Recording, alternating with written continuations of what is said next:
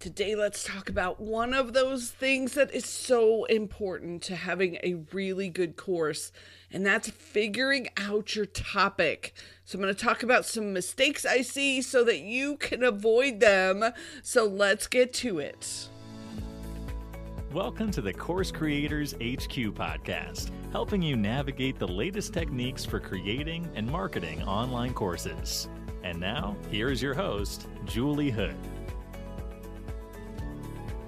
All right, so this is going to be a great episode. We are at coursecreatorshq.com/134 so that you can get the link that I'm going to share, because I want to make sure that you are jumping in for the topic and title challenge. It's starting on March the 6th, 2023. It's a whole week of getting to work with me on figuring out your topic and figuring out your title. It's free, so would love for you to come jump in and get connected, and let's just get you going on that first course or that next course pointed in the right direction, because figuring out your topic is one of those huge decisions that you want to get right at the beginning. So I want to point out a couple mistakes that I see some course creators making when they're working on their topic so that you don't make these. So grab your notebook,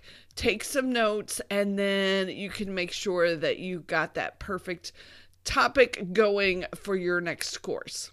All right, number one of the big mistakes I see people making is their topic is just too big to cover in one course. And it comes usually from really good intentions from the course creator.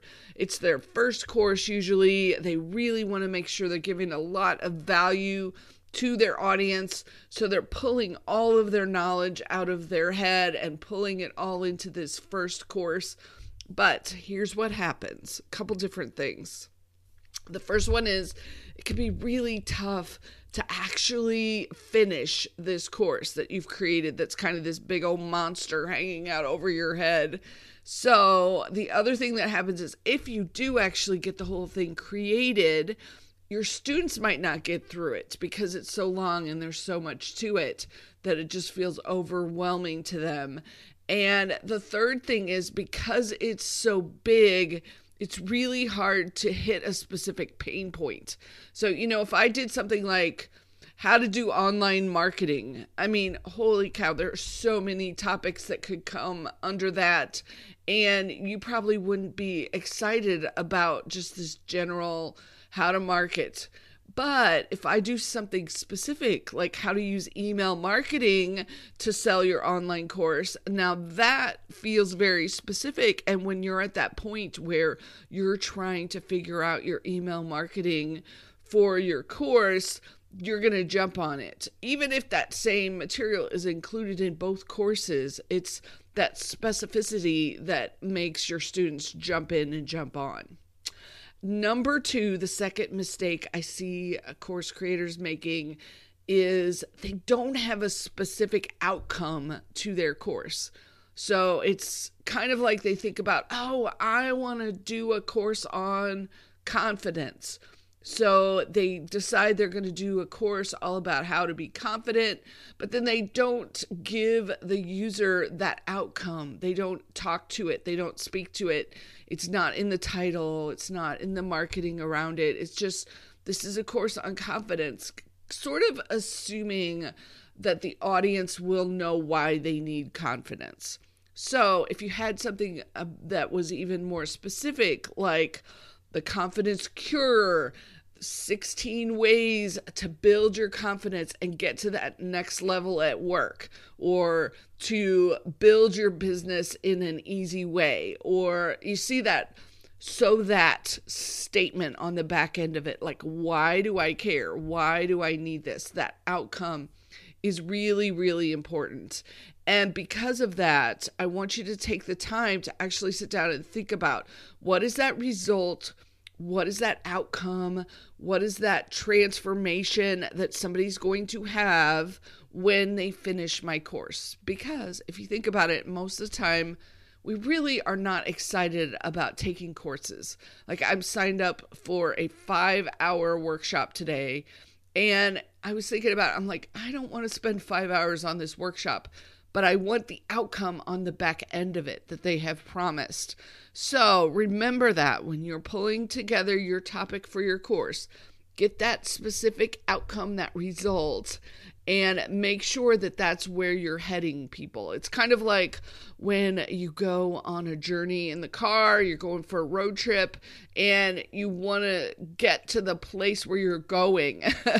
But if you don't know where the outcome is, you don't know where you're trying to end up in the car, who knows where you show up. So hopefully that will make you ask yourself that question: what is the outcome from my course? And then number 3, and I see this a lot with folks who are just getting started, and usually entrepreneurs are super, super passionate, super, super interested in a lot of different topics. So they decide, I'm going to pull all of my great topics all into one course, but they don't have a reasonable umbrella that makes any sense why they would pull in something like, I love dogs and I love wine and I love to travel, and we're going to put those all into some kind of course with not a logical thread through them. So if you want to do that, I want you to do a couple things. Consider making those 3 different mini smaller courses, and then figure out what that umbrella is, whether it's some kind of lifestyle that you want to do, or like work on what your umbrella concept is if you have all these different passions. The other piece of it I will say is sometimes trying to pursue and find your students is really tough, because what happens is you'll get in front of dog lovers for the dog piece of it, but they don't really care about wine and travel. So when they see that course, they're like, yeah, I don't care about that. I'm clicking away. So that's why I'm telling you to have that one specific outcome and kind of that one focused topic, because then when you're doing the marketing and you're getting in front of people, they'll be able to raise their hand and know that it's the perfect thing for them. Okay, number 4, the number 4 mistake I see is they don't stop to check and make sure the people are actually buying things up on this topic. So we're going to get into that during the topic and title challenge, like how you know are people actually buying this topic that you're working on. But you do want to sort of figure that out ahead of time. Now, I know some experts will tell you, oh, just go out and sell your course before you create it, and then you'll know that there's interest in it. I'm not a huge fan of that, and I'll give you a couple reasons why. The first one is, what if you only get a couple people signed up? Are you going to do it if you only have 1 or 2 or 3 people? Then what? Or if you're not really, really good at creating those lessons as you go, it might turn into an issue for you. You might be great at it, but I will tell you, I tried this last fall when I created my Kajabi Kickstart course to get people going, and it turned into this big monster because I was creating it as I went. So every week I was on tap to create the lessons for that week. And they ended up being a lot more to them than I originally thought. So it turned into this big project that had to be done on time. So just, if you want to do it that way, make sure you've kind of mapped out and you know what's going to be involved, and you've got the time set aside so that you can get going on your finishing your topic if you're going to pre-sell it, and then making sure that you can get that course created for folks as you're moving forward.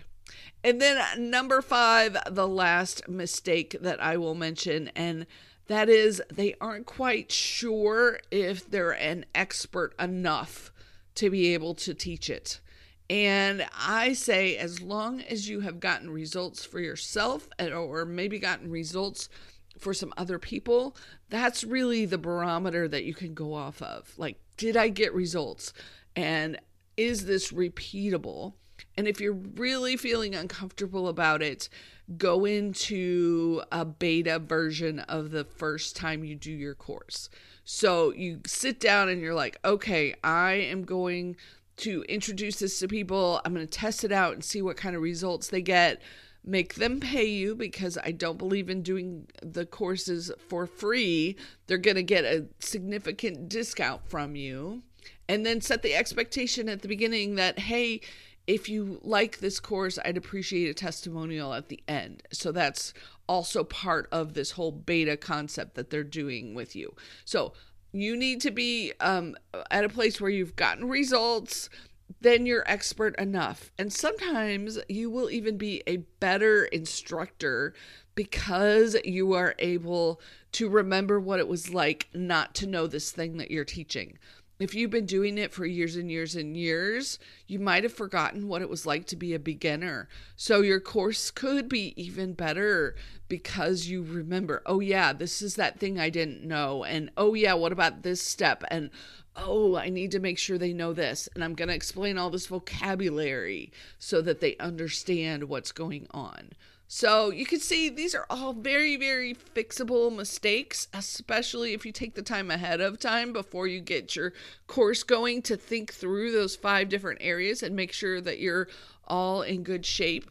And I'm so excited that you're interested in jumping in to getting a course going. So please make sure you sign up.